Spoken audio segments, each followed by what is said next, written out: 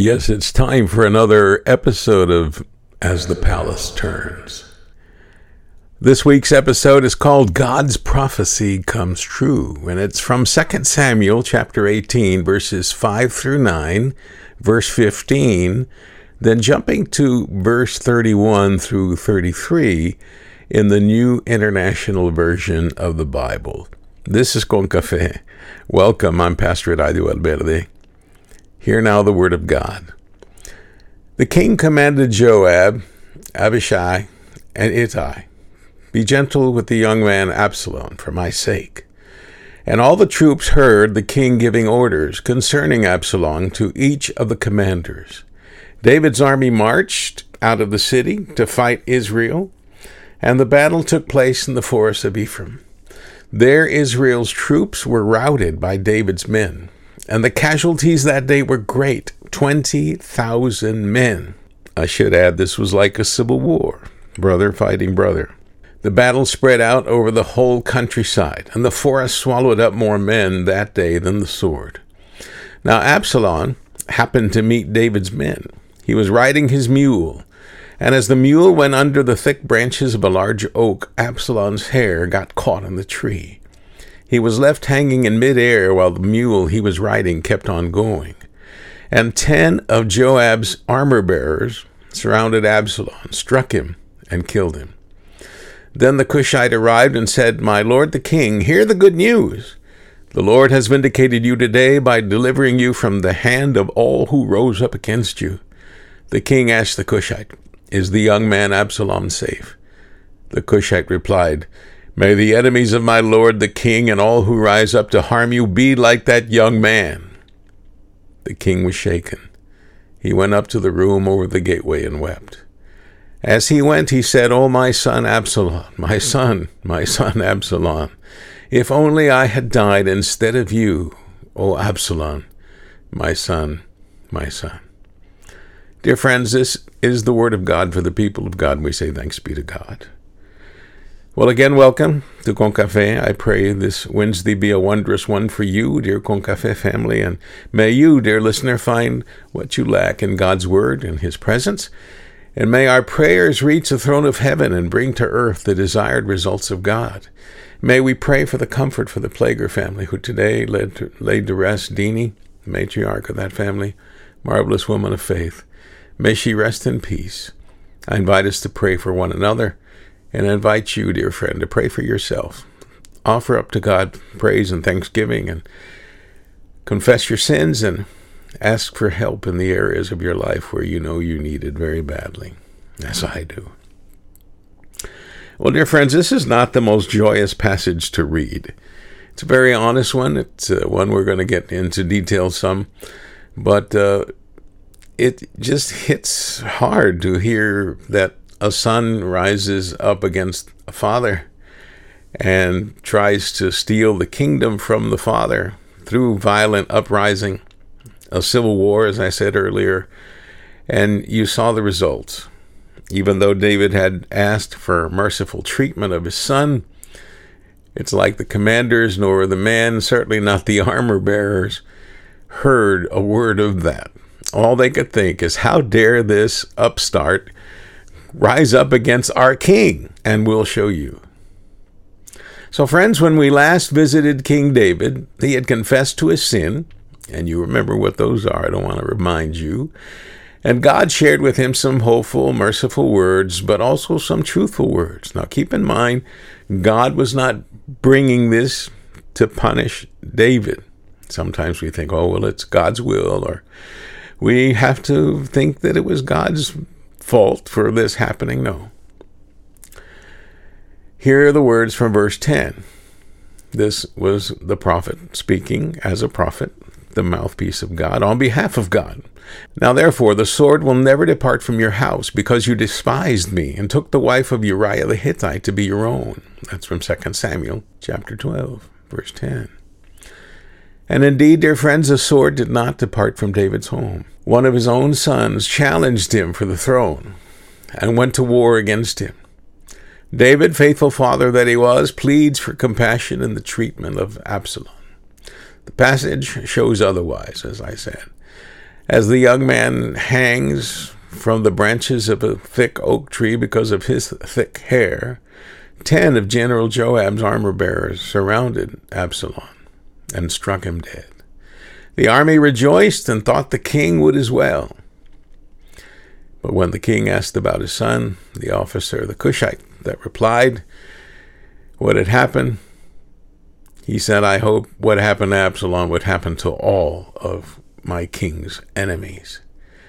David was shaken and sad by the news. David wept and wept for his son, even though the young man was willing to kill his own father for his own political ambition. Friends, just as there is no perfect person in the world, save our Lord Jesus Christ, there is no perfect family either. But we're still looking, we're still trying. And no place does that seem to appear more than in the stories and on the pages of the Bible. Remember the first family? I'm talking about Cain and Abel, Adam and Eve. Now, with those two sons, you would have thought, well, they certainly will fight like brothers and sisters do, but over minor things. But to have one kill the other, it just does not seem right. And it wasn't right. It was wrong. It was evil. It was sinful.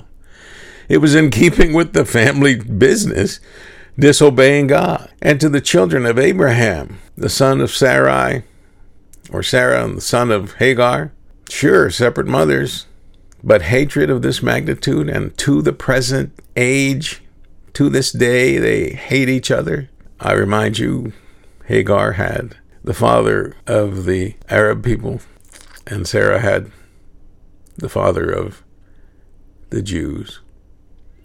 And I ask, since the time of Genesis, you guys still can't work it out? But asking a question closer to home, dear friend, is your family immune to this? Chances are that you have a family that is not just like mine. And the only time we hear silence, or, when we used to have all of our babies in our house and they were quiet, we knew that they were up to something. And it could be the littlest thing that triggers wars in the household. This is mine, not yours. Or who gave you permission to do or to wear that? Or who said you could borrow that music player?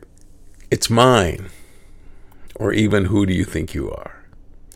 Dear friends, we know that lines are crossed, boundaries are erected, and feelings, sometimes hearts, sometimes lives, are broken. And it seems like nothing can ever repair them.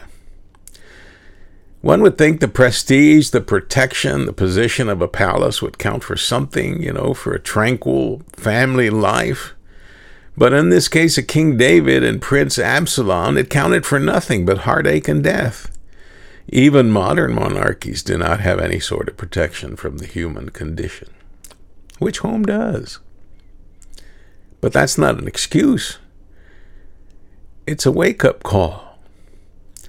You would think wise words like the ones we read last night from the sacred pages of the Apostle Paul would or should make a difference in the lives of believers. Yet, we can step back and say the first 4 books of the New Testament are about the good news. Yay, Jesus is here. This is what Jesus did. This is what Jesus said. They crucified him. They buried him. He rose from the dead. He arose into heaven. Yay. Then there's a book about the history of the start of the church's reaction or response to the life and ministry of Jesus. And the rest of the book, I like to sum it up with one word: behave.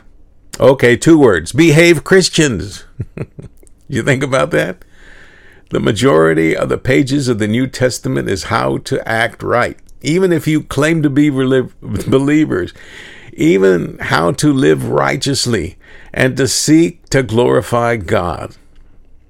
And do we? This then, my friends, is our call to action.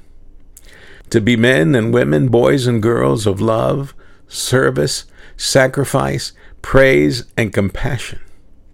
May true change happen in our hearts and in our spirits so that we can truly transform the world for Jesus Christ.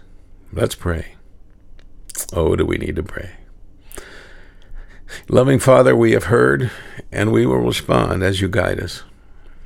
We want to transform the world for you, but we know it must start in our hearts first. So come, Holy Spirit, begin that transformation in us and ignite in us the strength and peace we need to serve you in more faithful ways. We pray for all families represented in this prayer, for all who are listening, for all who are reading, that love would reign supreme in each heart and spirit and truly become the places where love is no stranger. And this we pray in Christ Jesus our Lord. Amen.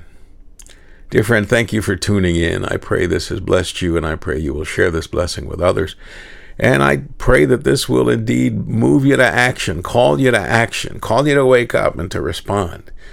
I pray you have a great and blessed day in the Lord, but the way that happens is by being love for someone today. Be love for others today. Receive my blessings of joy and love. I'm Pastor Adi Valverde. Thank you again for tuning in. May the Lord bless you and keep you. Amen.